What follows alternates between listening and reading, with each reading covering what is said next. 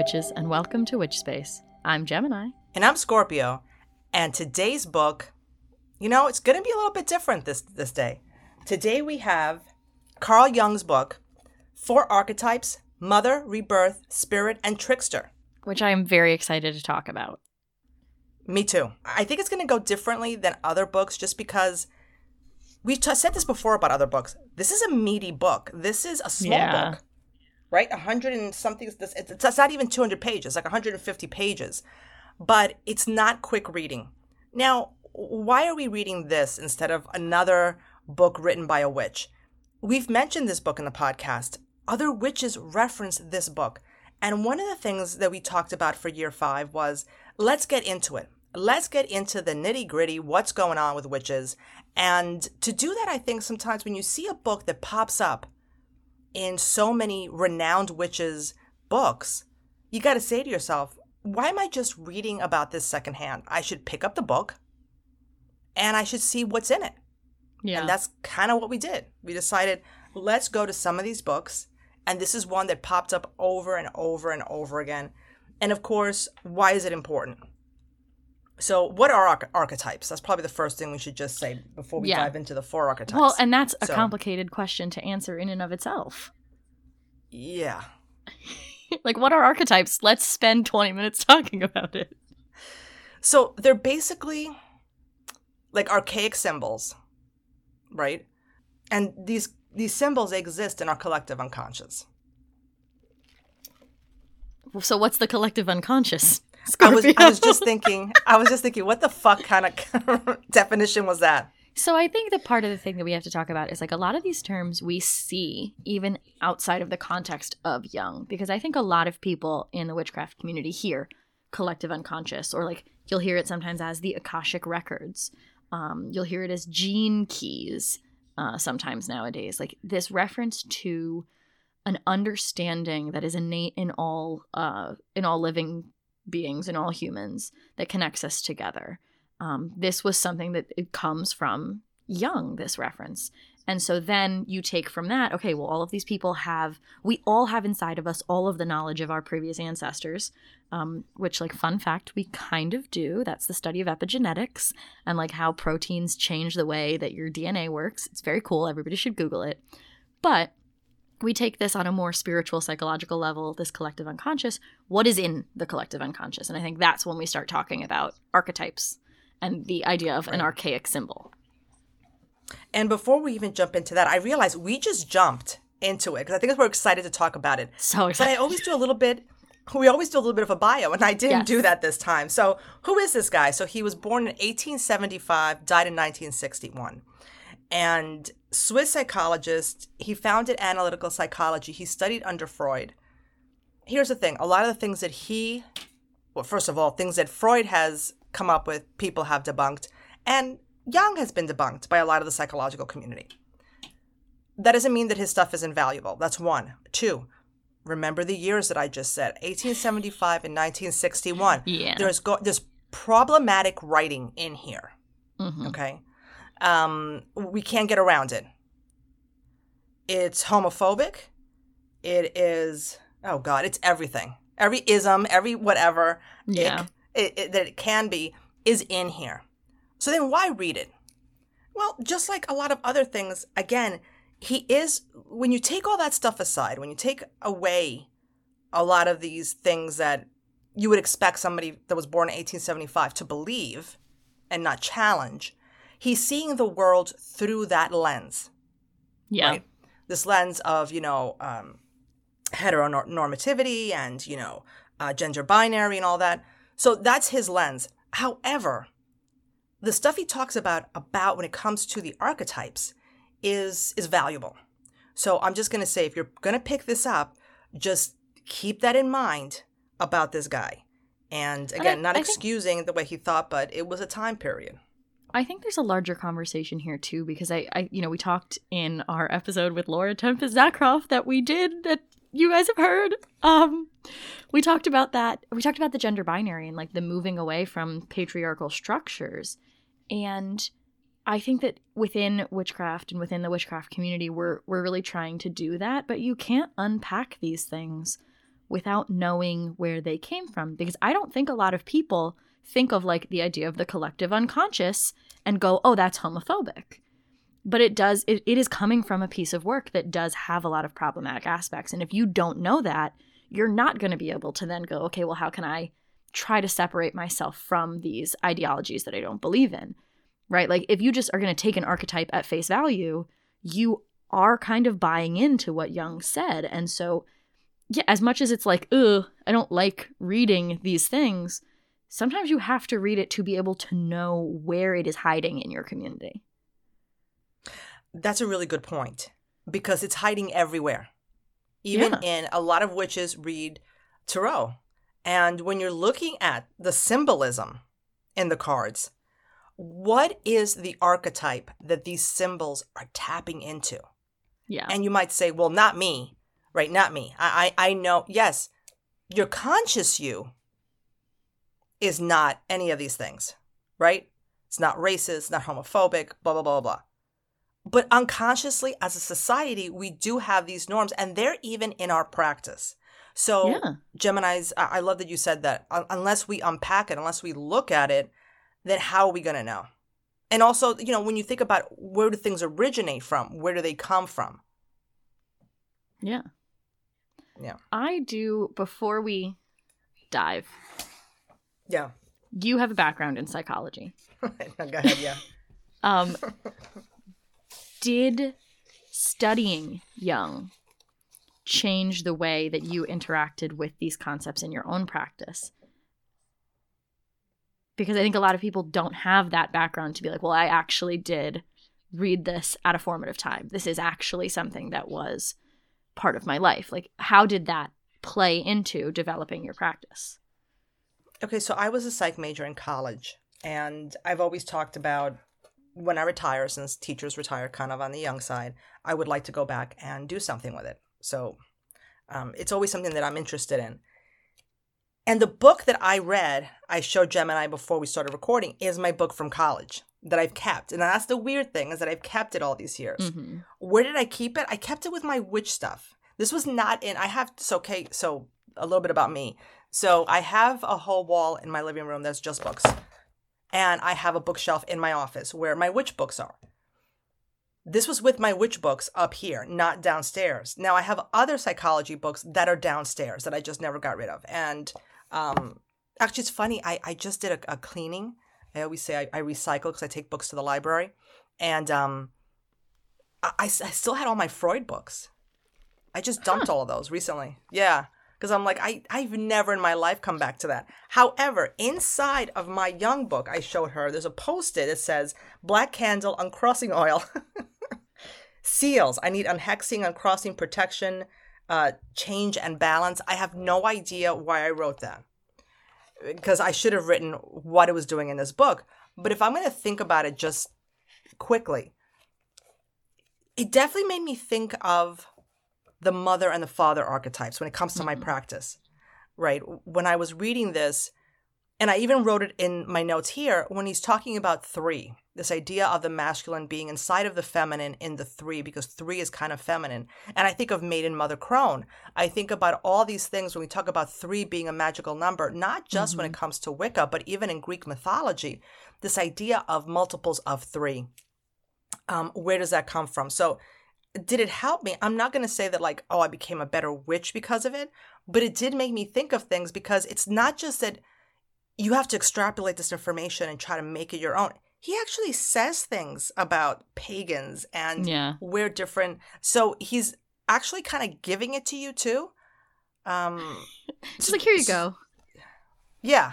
Think about this now, right? Yeah. So I now remember the question. So did it help me at all? It definitely made me think. It made me think of the symbols I was using. It made me think of the connections to other things, right? If I have a seal that I know for a fact is Golden Dawn, and Golden Dawn is connected to, you know what I'm saying? Like, what is, in a way, it almost brings everything together in that it doesn't matter where the origins came from. This collective unconsciousness, this idea that we all know deep inside what works, what might be valid, just kind of helps your practice. So I don't know if that answered the question. I think I just went off on something else, but okay. No, I think it did. Okay. Do we want to... So where are we starting? Well, I was just going to say, do we want to start from the introduction? But what I'm realizing is, does my book look the same as yours? Because mine is like an ebook from now. I didn't even think to ask you that. I have an introduction from... Hold on. Oh, it doesn't say. I guess it's his introduction. The hypothesis of a collective unconscious Yes. Okay, belongs. so let's start in the introduction then. Okay. Sometimes, but that's the part of the problem also. Like, at least with witch books, they don't really have a ton of editions. But like, a psychological book like this can have multiple editions. And it's true. My book is pulled from his collected works. So it's not even like this is the original, just the Four Archetypes. It's what was put into his final works and then pulled back out to make an ebook. Oh, wow. Yeah. Okay. So it's one of the things, actually, it's probably good to bring up with everybody is like, you should know what edition you're reading in these non-witchy texts because they might be different. They might have different information or like added information into it. All right. No, now I'm thinking, what does your book look like? Now I'm curious. Anyway, go ahead. Well, I mean, it looks like my phone, but I would like to talk about. That's not what I meant. I know. In the introduction, he does define collective unconscious, and I think we did a pretty solid job of that. But I want to talk about the archetype a little bit as a concept because he does sort of specify that, like, this is a quote, the archetype is essentially an unconscious content that is altered by becoming conscious and by being perceived, and it takes its color from the individual consciousness in which it happens to appear. So every single person, I guess foundationally, has a different archetype because they're pulling from the archetype of the collective unconscious into their conscious, and it modifies in that way. And it sort of was giving me like Schrodinger's cat. Like, you don't know if the cat is dead or alive until you open the box. You don't know the true nature of the archetype because you can never really access the unconscious without making it your own consciousness.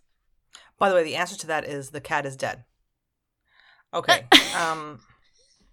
Well, okay, that's true because Schrodinger's, it was like a satire. It was not supposed to be a real thought experiment. He thought it was the stupidest fucking thing in the world. And then everybody was like, wow, what a great thought experiment. I just wanted to throw that out there. So, but doesn't he also mean, though, maybe I misunderstood what you were saying, but we all kind of come to the same idea of it? I was going to say conclusion, but it's not the same conclusion. No, I agree with you completely, but it's sort of like, no matter, okay, I'm making this all science, I'm sorry.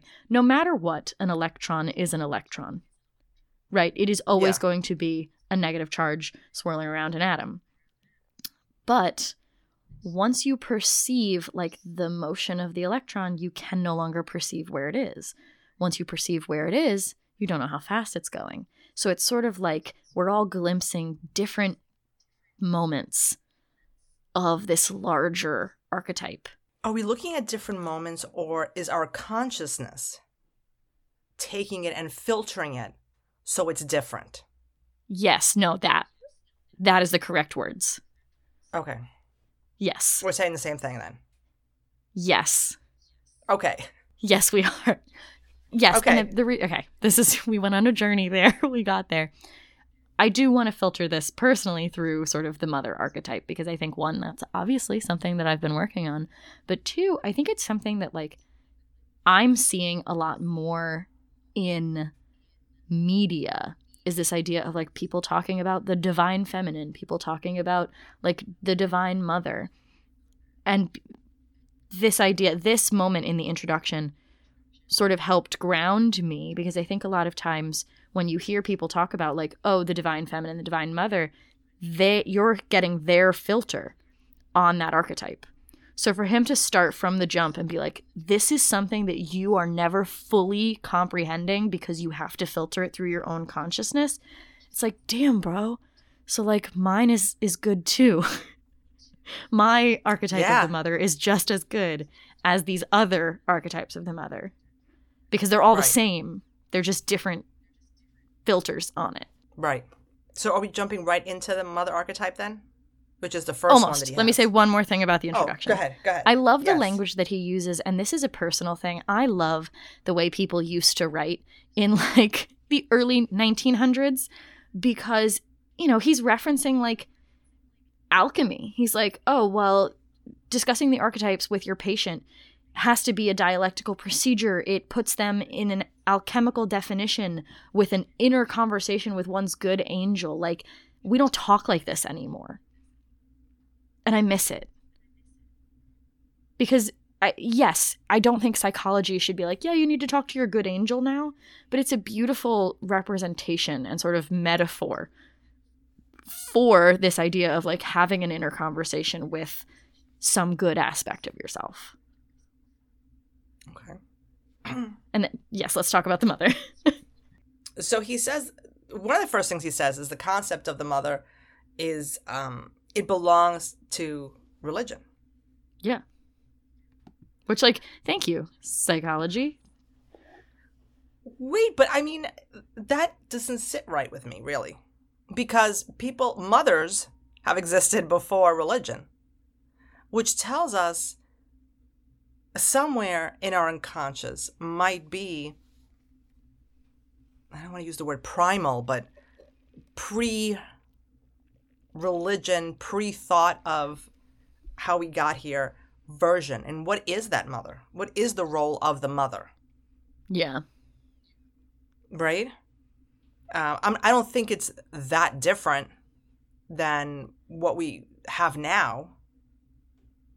But what are the nuances that may have, I don't know.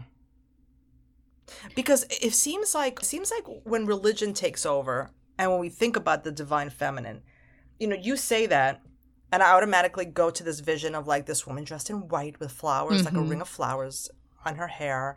And she's super nurturing and she has a garden and she has her children. And maybe she even has some farm animals too, right? Because she's just like Mother Earth or whatever. Mm-hmm. But I think, especially when you think about the times of you could die tomorrow. Like literally the elements could kill you, right? I feel like the mother, yes, a mother can be nurturing, but I feel like a mother's a warrior. Like a mother's the kind of person that will take you out if you threaten what she is trying to protect. And that could be the earth, that could be other humans, right? Aside from children, obviously children are humans. I meant like, I was thinking like other people in her tribe. Yeah. Right? And it doesn't have to be necessarily somebody who identifies as female. It's this idea of the mother, the person that is nurturing and taking care of. I feel that instead of white, she could wear white.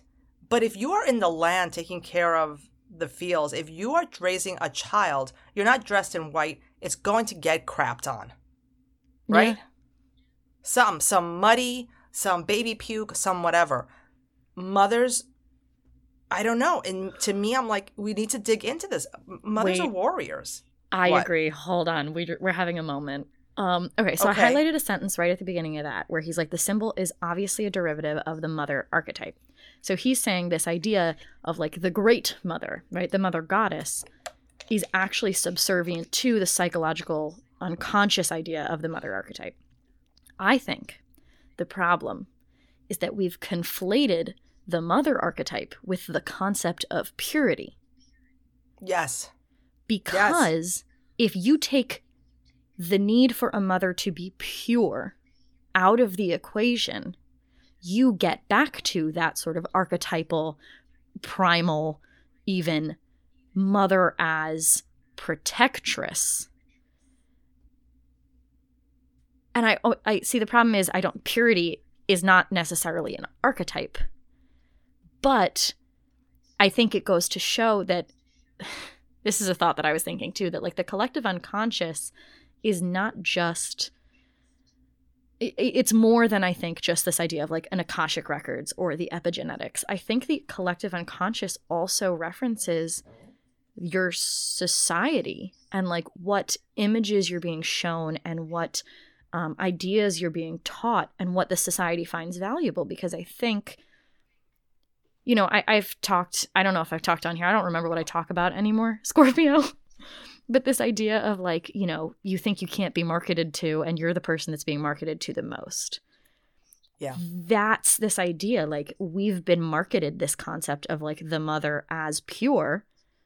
And so now our collective unconscious brings up this idea of the pure mother, when in reality, pure is an adjective. Pure is changing the actual mother archetype. And what is pure? Right? Pure means what? Dainty, virginal? That's coming from Christianity, this idea of the Virgin Mary. Even the idea of being unsullied, right? Like, I think that's coming from Christianity too, because on what planet is a mother unsullied? I don't have a single clean article of clothing. Like, every single thing I've ever worn has been spit up on. There's no unsullied version of a mom.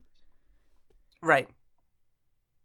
And I think that that's also putting a lot of pressure when you say you're marketed to women who are like, I'm a terrible mom because my house isn't picked up, my kids are like spit up, and I can't even change the kid as fast as he's going to spit up on it.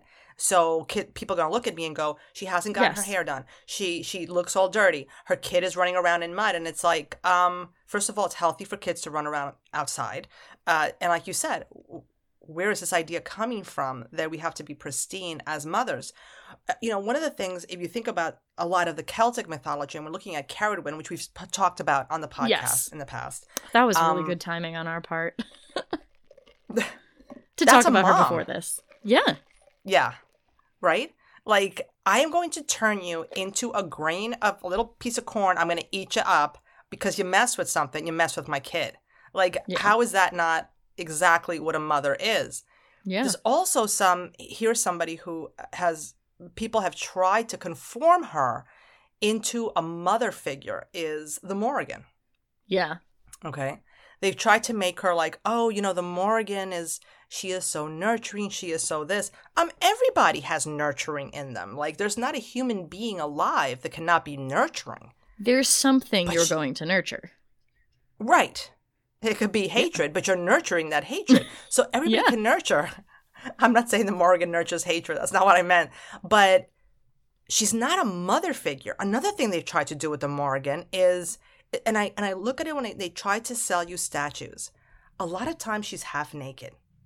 And I'm like, where is that coming from if we're going to look at her mythology? She's not a sex symbol goddess.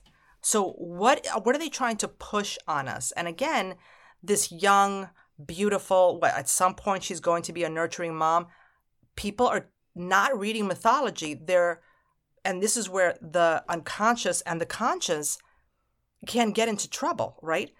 Yeah. If you want to filter every single goddess as a mother goddess, and you want to filter every goddess as young, there are crone goddesses, there are mother goddesses, and there are ones that you can't really put your finger on, right? Don't make her a mother. She's not quite a crone. She's tough as hell, and stop sexualizing her. She's not that kind of a goddess.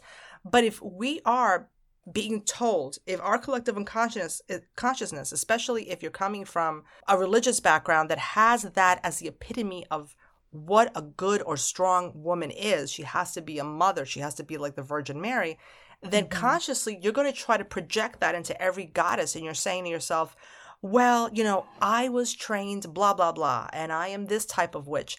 Yeah, well, think about it. Sit with that. Sit with the mythology. And he gets into fairy tales, which I'm going to say, you know, when I read that, I was thinking of mythology, because our fairy tales sometimes come from mythology. Let's take a minute also, because it makes me think of, it's Robert Graves who wrote The White Goddess. Yes. It reminds me of reading The White Goddess, and I remember being like very unhappy with this portrayal of Diana as the mom of Aradia, because for me, Artemis, Diana, is a maiden goddess, and she's a lesbian, right? She's very much about being against being in a marriage, being forced to fulfill that sort of Greek ideal of the mother. And it was I remember recording that podcast being like, yeah, I didn't like this book. I don't want to, like, I wasn't enjoying it. And part of it is because for me, that was watching somebody fit a goddess into his mother archetype. And like it's a thing we've done historically over and over, right? I remember having a conversation with somebody who was talking about Artemis as a moon goddess, and I'm like, yeah, my Artemis doesn't do that. So it's not, I'm not saying you can't, but there are so many ways that we see these ideas filtered through somebody's version of an archetype that maybe don't work with our own, or that aren't coming from the same place. And if we're not able to say, okay, well, this is that filter, like if you can't use the language, if you don't have the language from reading Jung to be like, oh, this is a filter on this idea, or this is a filter on that idea, it can be pressure in the community to be like, well, I have to conform to that too. That is how this goddess is, or that is how this god is supposed to be worshipped. Like, when in reality, it's also partially the worshiper. Okay, so I'm gonna have a problem with some of this, and I know, and you can work with, however you want to call it, a god any way you want. But I do have a problem with people that aren't going to pick up the text. When it comes to the Greek gods, we have mythology. It's there. When it comes to almost every god or goddess that's ever been worked with, worshipped, however you want to say it, there is mythology. If you refuse to read that mythology and truly understand the people that were originally worshiping that person, then I don't know, what do you gain from it? Like, I am never, ever going to fully understand the people who wrote myths on my gods and my goddesses. Mm-hmm. I'm never going to be those people. I'm going to be somebody who's living right now. I'm going to take what I can right now. But man, do I try to really go through these myths and go, what can I get from this? What can I get from this now? What is this telling me about the people then? Yeah. What the message was, what the marketing was to people then? What can somebody like me take from it now? But I'm not going to I can't look at a mythology and go, well, I'm going to change it. So when you tell me things, and I don't work with the Greek gods, and I understand there are a lot of Wiccans that do, or other witches that do, and they worship them differently. But I think you have to ask yourself, why am I worshiping this differently? Why am I taking this god or goddess out of context? Where am I getting that from? How is it benefiting my practice? I don't know. I just think you have to question why you're doing things in your practice. Big agree, right? I'm definitely on that team. But I do also, like, as a person who worships the Greek gods, I also have to contend with hundreds of years of theologizing and syncreticizing and, post-mythologizing from, like English literature across the world. So I think that this text also helps with that. This idea of like, okay, well, the way that you're going to work with, say, the Morrigan is always going to be your own filter. And some people are not going to inspect that filter. They're not going to clean off the gunk on that filter. And so they're going to see a statue of the half-naked Morrigan and be like, yeah, that's my bitch. Because it's their filter that they're not inspecting. I also want to argue that when you look at the mother archetype this way, as somebody who is just completely loving and selfless, she stops being a person. Agreed. She stops existing, right? So for a mother archetype, and that's what I feel sometimes when you do have mothers in mythology and you start messing with them so that they fit this archetype that you have, you might as well, in a sense, shoot them in the head. Like, they're done. Mm-hmm. They have nothing else to offer except nurturing whatever this other thing is.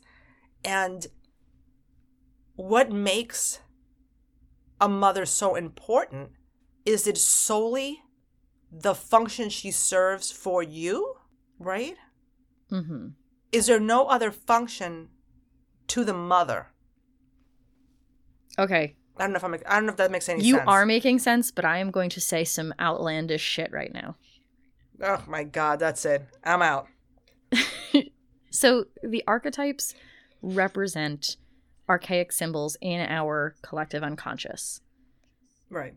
Should not then the mother archetype not be a person? Because I think that might be the problem, is this idea that you have to become the archetype, when in reality it's utilizing the archetype for yourself. Right? Because in our collective unconscious, it's like the imprint of the idea of a mother. It's not a real human being it's not Eve. It's not like the first mother. So, and I think, he talks about it a little bit with babies, how like they're not tabula rasa. They're not like blank slates. They come in with stuff. And you can see it, when you meet any baby, they have their own personalities. We are supposed to be individual beings, and that stuff that comes before is helping to guide our own individual uniqueness. So I'm really stuck on this filter idea, because I almost feel like the problem is not that the mother needs to be a real mother. The problem is that people need to stop trying to be archetypes, because you can't be the archetype. It's like you can call down the archetype, you could put on the mantle of the archetype, you could use that in a spell, but when you stop trying to be a human and you start trying to be an archetype, you're now putting all of your energy into a spell that you're never going to finish. See, but we wrote the archetypes. Man wrote humanity, the archetypes, yeah. right? So, humanity. Yeah. So let's get away from Carradine for a second. Let's go to Demeter. Again, old mythology, right? Going way back. She had a role, and that role didn't change. However, how she performed that role changed once she had a child, right? Or really, yes. When Hades stole her child, right? She's like, oh, you want to do this? I'm going to fuck up your world. How's that? Oh, you don't like it? I don't care. You got your rules. She can't come out. I got my rules. You're not going to see a damn thing grow on the earth. Goodbye, right? Yeah. So we didn't have somebody who was like, well, I love you all, and I want to keep peace, and I want everybody to be happy. No, I don't want everybody to be happy. I want everybody to know I'm damn mad. Okay, and maybe I'm helpless, but I'm not. So suck on that. Enjoy your winter. I'm out. Okay? So yes, I agree with you, but I do think that from what Jung is saying, right, he says the great mother is religion. The archetype is before that. So even Demeter, even the Morrigan, even the goddesses are not the archetype of mother. But they're the marketing for humanity to understand a mother. And somehow absolutely.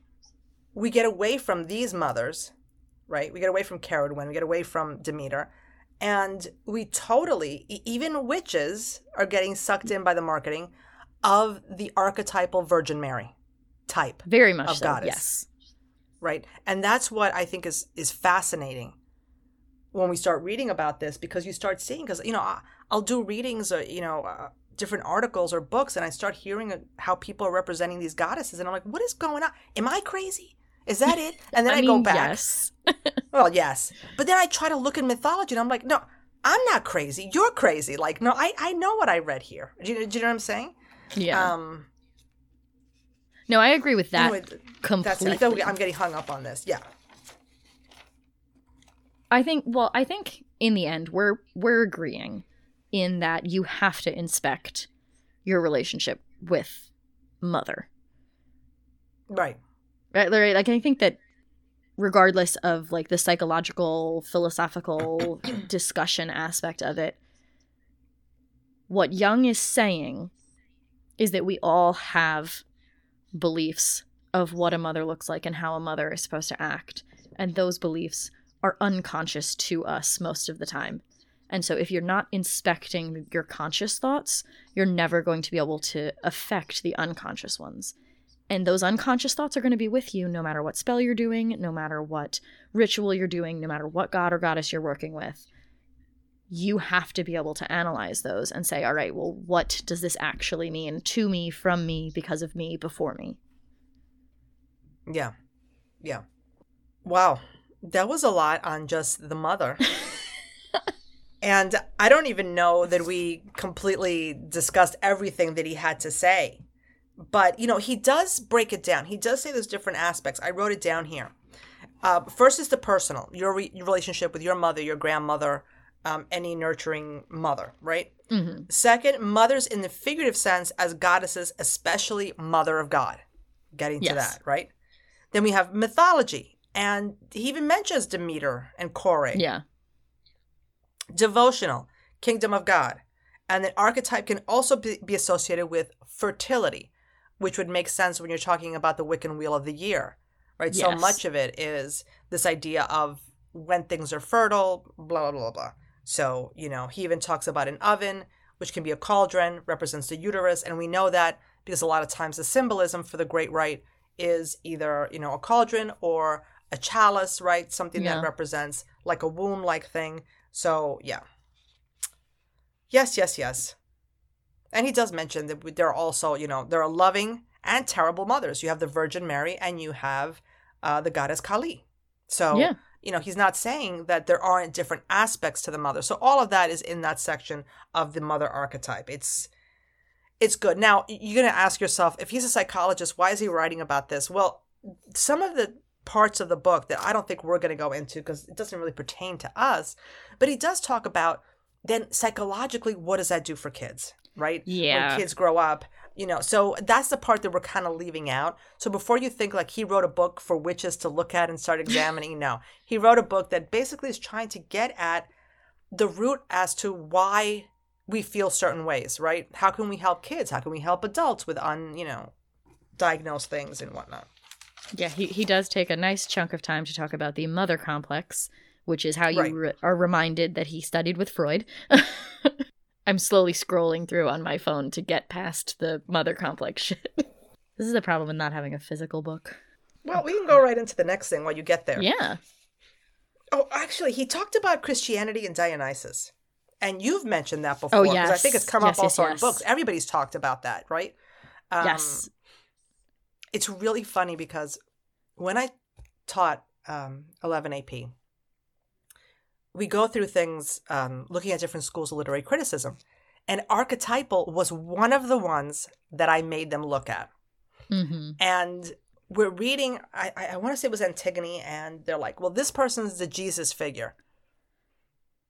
And I went, is it the Jesus figure? And they're like, wait a minute. Jesus wasn't around. Oh, but we still have a Jesus figure, don't we? So what is the Jesus figure archetype? Like the minute that I would see their faces just kind of go, oh, damn. I mean, I have to. I'm a literature teacher. I had to go there. But it's kind of exciting when they realize that you're not wrong. You are seeing the Jesus archetype, but it wasn't Jesus. So what is that telling us about the mythology behind Jesus? So that's interesting. Well, I think that is a perfect transition because he then goes into forms of rebirth. And I think that the Jesus archetype is really calling on this idea of rebirth. And either, he talks about reincarnation, but also resurrection, which is Jesus. Okay, I feel like we have to talk about this because when I was reading this, I thought about your idea of reincarnation, where we kind of like split up, right? Mm-hmm. Our souls just kind of go everywhere, and then they kind of regroup as like a new soul from different parts of souls. And you have which I refer to as ecological reincarnation. Exactly. I couldn't remember what the hell you called it. So here are the 5 different forms. My handwriting is terrible. That's why I'm pausing because I'm like, is that an M? Metempsychosis, transmigration of souls. Okay. So basically a life sequence interrupted by different reincarnations. And what I find fascinating about that is like, that's kind of how I've been seeing the world before I saw this again. Mm-hmm. Like, because the other day I was talking, I think I mentioned this to you. It wasn't the other day. It was a while ago. And I said, I don't remember stuff that I did when I was in like high school. Like, I have a general idea of the route that I used to take. I know the trains that I used to take. Mm-hmm. But I could not physically, like, conjure up in my mind. I cannot remember, like, a day. Like, boom, boom, boom, boom, boom. I don't know what the bell sounded like. The change of classes. You know what I mean? Mm-hmm. Like, yeah. You can just bring that up to, like, college, your first job, blah, blah, blah. And then I'm like, isn't that what reincarnation is? Like, you have this life. You remember maybe 10 years back. You remember a little bit less, 15 years back. You don't even remember the best times of your life when everybody thought you were adorable, changing you, like with Baby Bat. There's nothing that they can do wrong. And they're perfect. And everyone is just fawning over Baby Bat. Then you get older and then people start telling you, why'd you do that? And it's like, but wasn't I perfect? Like you don't remember that phase, right? So if you think of all of our lives, it's kind of like that. Like, I remember this segment of this life. I don't remember 5 lives back. Yeah. Well, I love that there's a difference, too, between that and reincarnation, because he's like, okay, well, reincarnation necessarily implies the continuity of personality. So it's like, and I think that's true, too. I mean, he's the professional. I just am going with what he said. I still am on an ecological reincarnation kick. But the idea that, like, oh, the way we look at reincarnation traditionally, which is that you have a life and then you die and then you go on to the next one, is not necessarily the same thing as reincarnation literally. My mother always told me that our personality stayed the same through different incarnations. So you've been like this the whole time? Oh, yeah. So, yeah. So I used to think, like, what? But then I started thinking about it. Okay, so if our lives are like that, like one life where I don't remember, the truth of the matter is, this is kind of what I was like as a kid. And my mother would always say things to me like, I don't know why you're so negative all the time. Like, you know, everything to me is like, it's the end of the world. She's like, I'm not like that. Your father wasn't like that. Where do you get that from? And I'm like, because it's my personality. It's just who I am. I'm always going to be kind of a dick. Like, that's kind of like my personality. So I want things my own way. I'm judgmental. And I probably am going to be like that through every single life. But I'm not a bad person. It's just my personality. So I kind of like that. I'm kind of going with all of these. Yeah. Then you have resurrection. This one I don't vibe with. This is Jesus. This is Dionysus. Yeah. This is literally you die and you come back to life. And then you have rebirth. Which is a renewal. Metaphorical? Yes. This is kind of like born again. Cool. Like Christians. Right? That's how I took this, because it's like rebirth within the span of an individual life. So it's kind of like you have an awakening. Now I'm going to be whatever. Yeah. I have a rebirth, you know. Which, in a way, we do that. When you think about it. Like, my life now is so different than when I worked in an office. Like, you change careers. That's a rebirth. Yeah. Right? You move somewhere. That's a rebirth. This is why I tell my students, and I will tell everybody here, if you don't like your birthday, let's say it falls the day before Christmas, and you're like, you have the chance, if you move to college, if you move to a new town, you make new friends, your birthday's the 24th. No, it isn't. When's your birthday? When would you like it to be? July 20th. My birthday's July 20th. You can have a party on July 20th. People will give you gifts on July. Nobody has to know. Who's going to know? The only people who have to know are people that you do legal things with. But your friends and your... No, I would change it. I tell my students all the time when they complain about their birthdays, I'm like, you are going to, in a sense, be reborn. You're going to college. You're going to a whole new existence. Yeah. When's your birthday? Who are you? If you don't like the fact that you've been painted a nerd, you've been painted a jock, you've been painted, when you leave your surroundings, and as adults we do it all the time. I moved from the city up to the suburbs. I try to rebirth. Oh my God, I had brown hair, people. I had brown hair. So with like caramel highlights. Oh, with caramel highlights. Shut up. I'm telling you, I was trying to be, quote unquote, an adult. I thought adults meant leaving everything behind. Yeah, I got over that phase, but I went through a phase. I had a rebirth. And then my old life came back to haunt me and said, oh, hell, we're not looking like this. What's going on with you?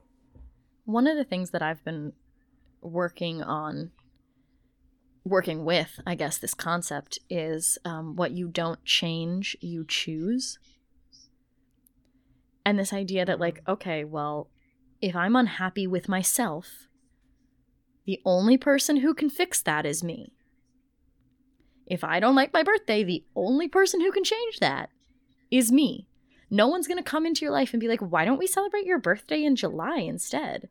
And I think a lot of times we're waiting for someone else to like hold our hand in these situations.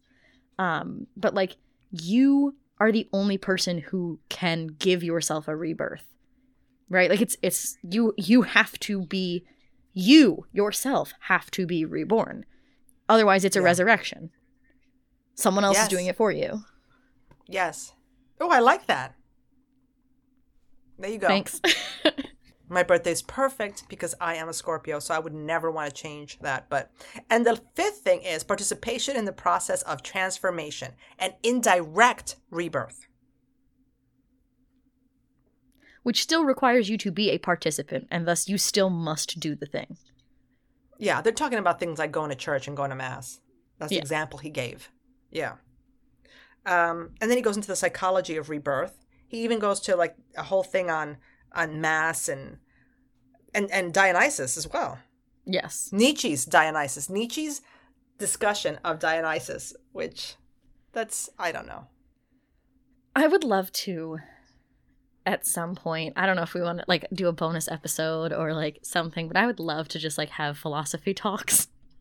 Because I do think, I've said this before, I'll say it again, I think philosophy is really helpful in the witchcraft process. Real talk, I have never read Nietzsche, and I'm like not excited to, but, I would. Okay, so real talk, psych major / English major, I double majored, and then I was a philosophy minor.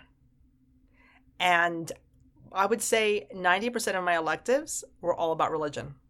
I took so many classes on so many different types of religion because I felt that it all kind of like went in nicely.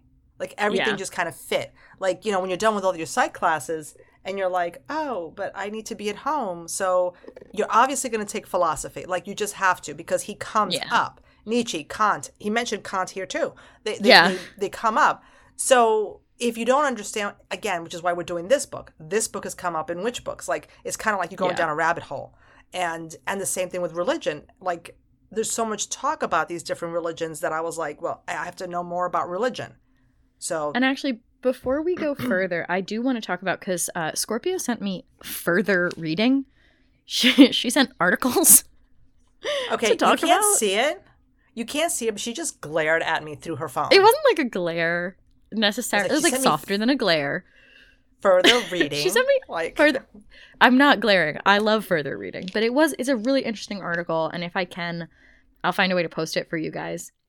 It's the development of paganism, history, influences, and contexts from 1880 to 2002, and specifically talking about Carl Jung and the development of contemporary paganism, talking about how Jung and Gardner were literally contemporaries, and Gardner references Jung in his books, not necessarily because these are spiritual concepts, but because Gardner was already working with them and understanding of them in a philosophical concept. So in a way, Jung's psychology builds the philosophy of Wicca, which then builds the narrative that we're working with now. And Jung helps to sort of build in our own sort of rebirth in sort of spirituality, because he is giving this language that we didn't have previously and giving this grounding. And we talk, Gardner talks the article talks about how Jung's, specifically the discussion of archetypes, creates a readiness to reproduce mythological ideas.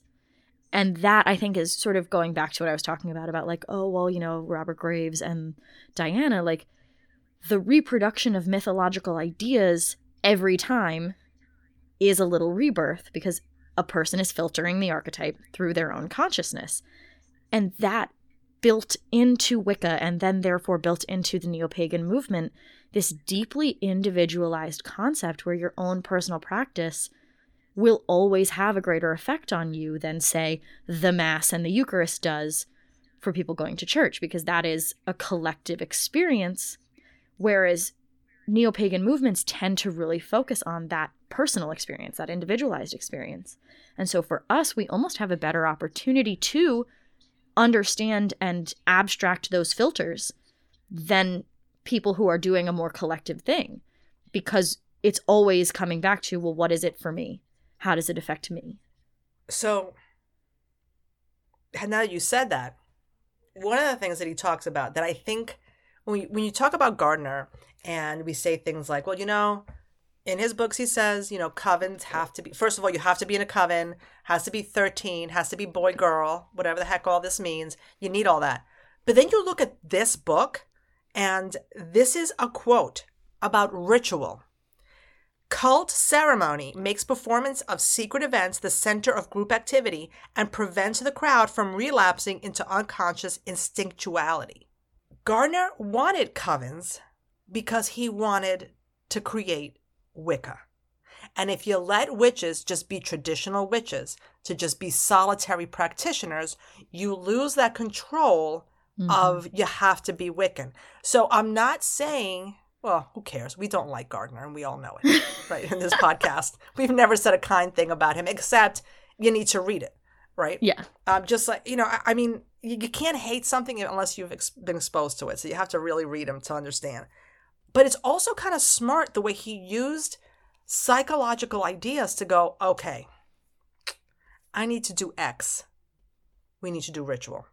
We need to have ceremony. It has to be controlled. It has to be so many people, right? Yeah. He's building on mythology. He's building on psychology. Pretty smart. And I think we've seen the way that spirituality and paganism will take scientific and psychological concepts and incorporate them much more prevalently in the last, 20 years. This is another sort of situation of, okay, well, you need to read what came first. So if you're going to be out there like, oh yeah, I believe in like particle physics and like string theory and stuff. All right, well, to even get as far as we've gotten in woo-woo science, you had to start with Jung. You had to start with these guys in, the early 1900s who were all kind of in the same circle talking about the same stuff, because Jung's discussion of collective unconscious is what bridges the gap spiritually between an individual person and this idea that like everything is connected through strings in the ether and time is a construct and all of this like, physics that is now becoming part of pagan jargon. Like Carl Jung is the Gerald Gardner of that branch of spirituality. Oh my God, I love that. How cool is that? Carl Jung is the Gerald Gardner. I like this. All right. And in the same way, he writes a bunch of shit that is super gross. And you have to just be like, ugh, yikes. Yeah, but what's nice is, I think, is that we're telling you guys. So if you pick up this book, you're not like, what are they recommending? Hey, go back, because whether we like it or not, especially if we're going to build a community that is better than the community that came before, then we have to understand where they came from, be able to dismantle it in a way that makes sense, because they're in our heads. I guess that's basically what I'm trying to say. This stuff is in our heads, and we have to at least look at it and go, oh, damn, is that where I got this idea from? This is where I got this idea of the mother. This is where I got the idea of, okay, good. I have a better understanding now. We can dismantle it better now. Yeah. Because we are, having a lot of conversation, I do think that we should probably save the trickster for another episode if anybody's interested. It's a really big concept. It's a pretty problematic concept. There's just a lot to talk about, and we're already at an hour, so I don't want to talk y'all's ear off. But if you do want to hear us discuss the trickster, reach out on Instagram, reach out through email. It's definitely something we're interested in and something we'd be willing to talk about more in depth. Yeah, I had a lot of feelings and I was like, at one point I'm like, this is racist. Then another point I'm like, okay, no, I see what he's saying. And then another point I'm like, okay, this is anti-Semitic. Then I'm like, no, okay, I see what he's saying. It's like, yeah, it's really complicated. It's like, hard. Yeah. So if people are interested, but I also I'm glad that you said that, because if people are like, we don't need to hear anymore, and you pick up the book and you're like, wait a minute, why didn't they talk about? Yeah. It's that would have to be its own podcast. There's a lot to take apart there, because again, I think the problems I was having with him is not so much that he's being racist or anything. I think again, it was how they spoke, how they kind of like said things. Because then he would write something else, and I'd go, okay, that's not what he meant. Does that make any sense? So yes. I'm like, okay, he didn't mean to sound racist. It's he meant true. to do so. There's a lot of work in unpacking what's the actual racism and what's just the way they talked about things. So basically, the trickster part is tricky. So we're gonna, if you want it, you like that? If you want it, email us, send us a message on Instagram, and we'll do a whole episode on that. If not, like you just said, let's just finish with spirit in fairy tales. He does a great analysis of the word spirit, which I appreciated because he points out it's a lot. It's such a wide range of application that, like, what quite is a spirit? Okay. My favorite of the definitions, because he talks about being spirited, right? Like you've got a great spirit or something like that. That's different. Spirit as a ghost. And then spirit. The Geist. The principle that stands in opposition to matter. Yeah. The fact that it says opposition, I know he doesn't necessarily mean like opposing, like I'm against you type of thing. But in a way, it could also be that. I like so we talk a lot in witchcraft about like the male-female binary, right? The masculine, feminine, the yin-yang. I would like us to do this more. I think this is a better binary for us to be latching onto, the idea of like spirit, physical.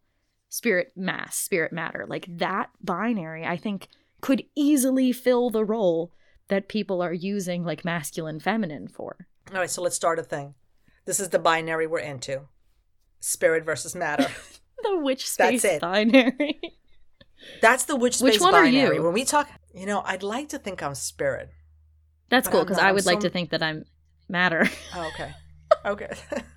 Are you not? Are we? Do we think we're the other one, but you think you're spirit, but you're matter, and I think I'm matter, but I'm spirit? I think so.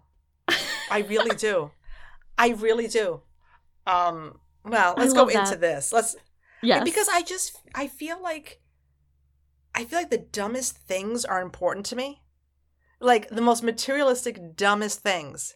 And then, like, I feel like you are all about these concepts and all about this, you know what I'm saying? Like, thinking that's about fair. No, that's fair. Something else. So, yeah, I think I would love to be spirit, but I think I'm mostly matter. And I think, yeah, you think that you're mostly spirit. Like, I think, yeah, for sure. Yeah.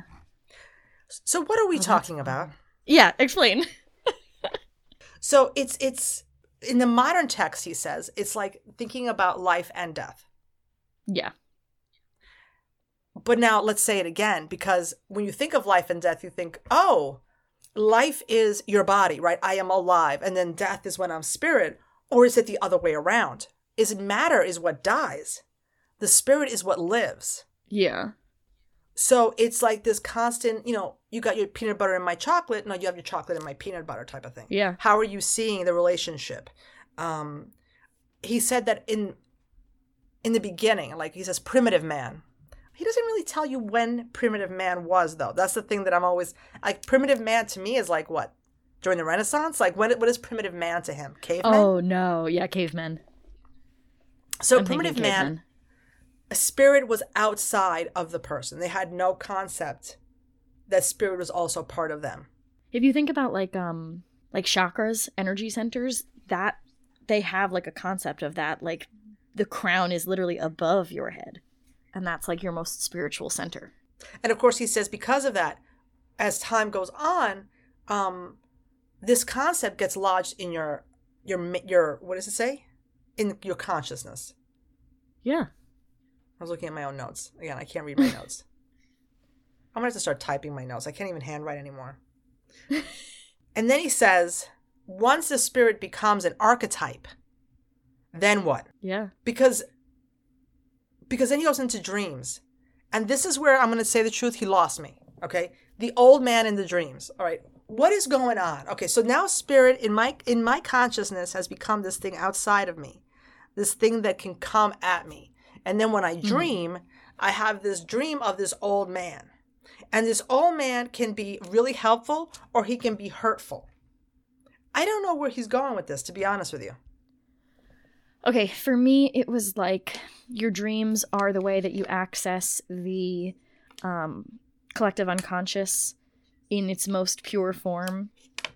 I think the old man is kind of like he talks about the father complex, kind of like that masculine archetype. But then it's psychology, so I guess it's like if he's mean to you, then you had a bad dad, like you have a daddy issues kind of vibe. Yeah, but the problem I have here is that he keeps fixating on these dreams. How like we kind of manifest all these different things in our dreams, right? We bring out our issues in our dreams. Dude, I've never dreamt with an old man. Like I've never had, and that's just one dream. He talks about a bunch of dreams, and I'm sitting here, and this is somebody who can tell you pretty much almost every night, more often than not, I have remembered my dreams. I recall my dreams almost every night. I've never had half of the things that he talks about. And yet this is supposed to be helpful for people because he chose the examples that are most prevalent. So, for me to even try to grasp at some of the things he was saying, to try to go, okay, well, when I have the dream with the old man, he's always helped me. What old man? So I don't have TikTok anymore, but I do watch TikToks on Instagram Reels, like the 80-year-old woman that I am. And I saw one this morning. I saw one this morning that was, the sound was basically like, you have to remember that all of psychology is predicated on the idea that you behave like an old white man. And so all of my diagnoses I take as compliments. But like, I think that's another thing that we have to recognize about Carl Jung is like, he's coming at, like his whole analysis is coming from primarily dealing with male patients. Yes, that's true. That is true. So like maybe maybe dudes have a lot of dreams about old men. Hey guys that listen to our podcast. I was going to go off on spirit again. And then I looked down and I'm like, Jesus crucifixion fairy tale. And I was like, what? So he starts talking about triads and he talks about this dream of the raven getting crucified. Yeah, it's a weird one. Yeah. Right? 3 nails. And that really means like Jesus. It's supposed to be Jesus being crucified.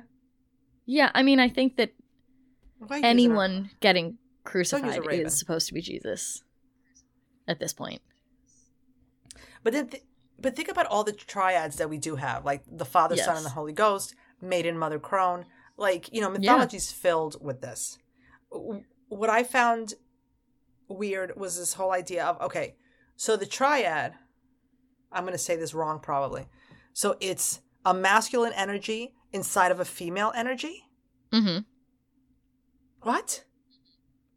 But I'm just like, again, but I think that's just, my problem is just like, why does it have to be masculine energy? Why are we classifying energy this way? Because it's 1920 something. That's true. It's like 100. That's why. I think I personally like and work with the sort of spiritual, philosophical concepts of masculine and feminine. For me, I think that makes sense. I was a huge tomboy growing up, and I'm very femme now, and it's kind of my own personal journey of like working with those ideas.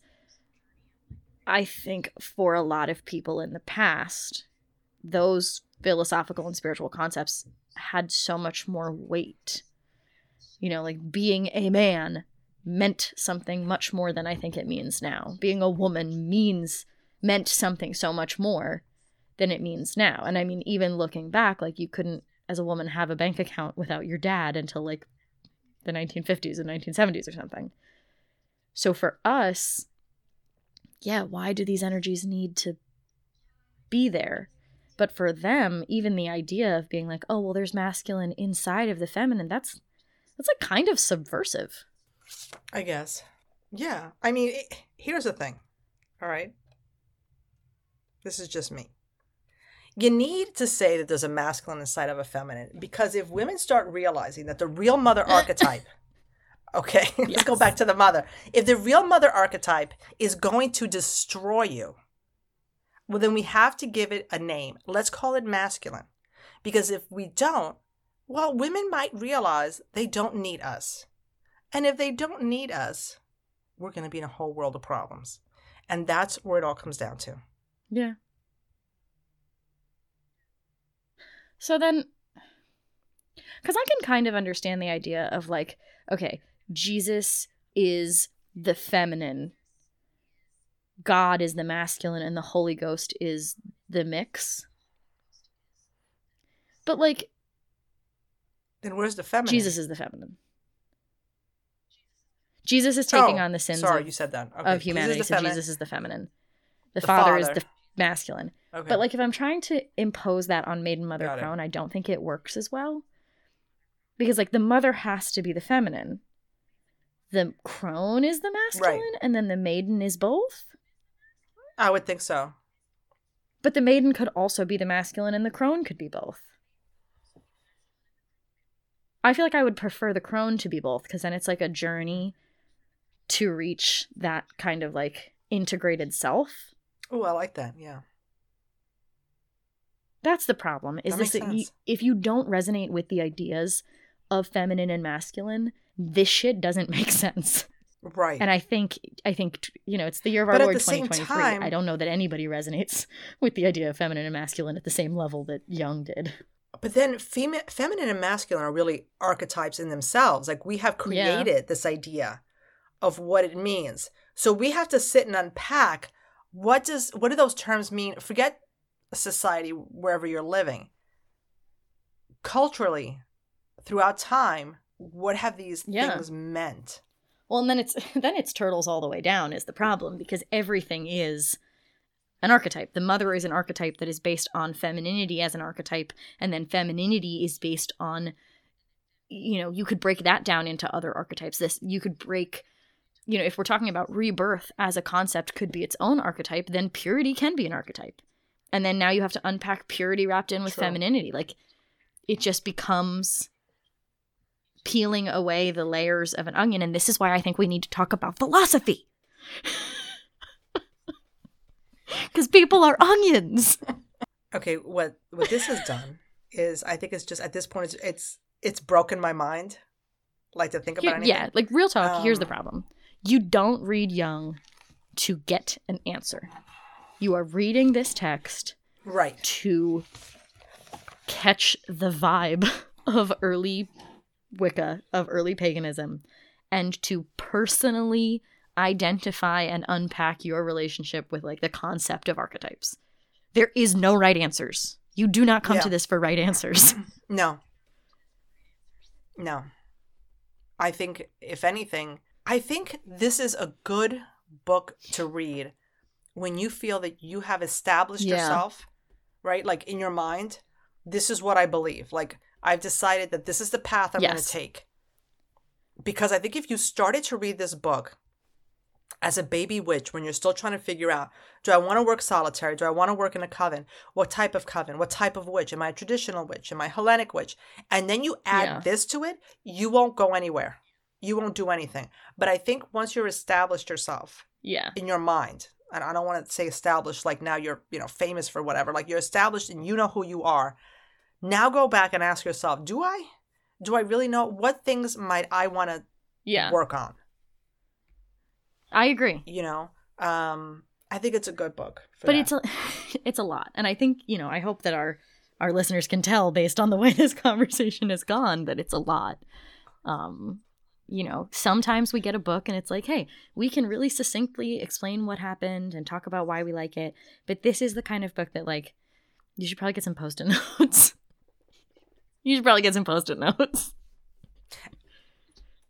And like I said before, this book, literally, my version is, I have to look at how many pages this is. 151 pages, and we couldn't get to the fourth section, which is actually the shortest section. But we couldn't get to it because of time. And I know we have just touched the tip of the iceberg on this. I think that if we were just hanging out, we would have an all-day conversation like hours about this book. Yeah. So I don't know if this has helped anybody. If anybody, now people are going to be like, I'm not reading that crazy crap. Like, that's way too much. Please reach out. And like, if you have read it, what's your take? If you haven't read it, what was your take of, this episode? But I really think that, like, sometimes sometimes doing the work is us sitting down and being like, well, this is how I think it went, and this is what I think this means, and we're not going to come to a nice, like, neat conclusion. And I think, yeah, I don't think you have to listen to anything you don't want to, but, like, I think it's important to listen to stuff like this, to be like, oh, I'm going to grapple with books sometimes. That's what we did. We grappled with this motherfucker. Yeah. And, you know, I got to say this. For the first time, now at the end of this podcast, I'm like, I'm kind of jealous of Gerald Gardner. For being alive when Carl Jung was alive? Yes. No, I mean, I can't imagine what it was like to read this book. There are no books on witchcraft. There's no discussion about witchcraft. I mean, there might be discussion, but I'm saying, you know, to have this book and go, wow, huh. And then with ceremonial magic, start putting things together and start decide. And even like I said, that little bit of manipulation. I want to be a cult leader. Like, oh, need ritual, huh? I would be so good at it. Yes. Not literally, not legally. No one come for me. You know, I thought I was a good cult leader, and then they're kind of unhappy, and I'm having a hard time feeding them. I'm talking about the Switch game, Cult of the Lamb. If anybody's playing Cult of the Lamb, also reach out and tell me, what are your takes on it? I really like it. I thought everything was going well, and then people are like, we're hungry, and I'm like, I don't know why I can't get more food, and I really don't know what's happening right now, but I'll get through it, just like I got through this book, and I hope that you guys, you know, enjoyed ours getting through this. Definitely keep an eye out on Instagram, because I think I'm going to try to be in the stories for this one a little bit, ask some questions, have some, like, conversations, because I just think this is bigger than we could possibly address in an hour and 15 minutes. I think it's bigger than a podcast could address at all, honestly. Yeah. And I may be on there showing you screenshots of Cult of the Lamb and how I go on my crusades. Yes, please and thank you. Yes. That's my new obsession. Do that. Yeah, that's my new obsession. That's my downtime. Well, thank you, Scorpio, for listening to me talk a bunch of shenanigans. Well, thank you for putting up with my coughing. We figured out this is the first time since we've recorded that any one of us has been sick. I have a cold. I've been tested. It's just a cold. But, yeah. So, we did it. Yay. Thank you so much to all of you for being such an amazing audience. Obviously, keep reaching out. Hit us up in the emails. Hit us up in the Instagram DMs. Anytime you see us in public, stop by, say hi, give us a hug. We love seeing you. We love talking to you. Thank you to Kano and Moore for our intro and outro music. And remember, if you're following the moons, you're following us.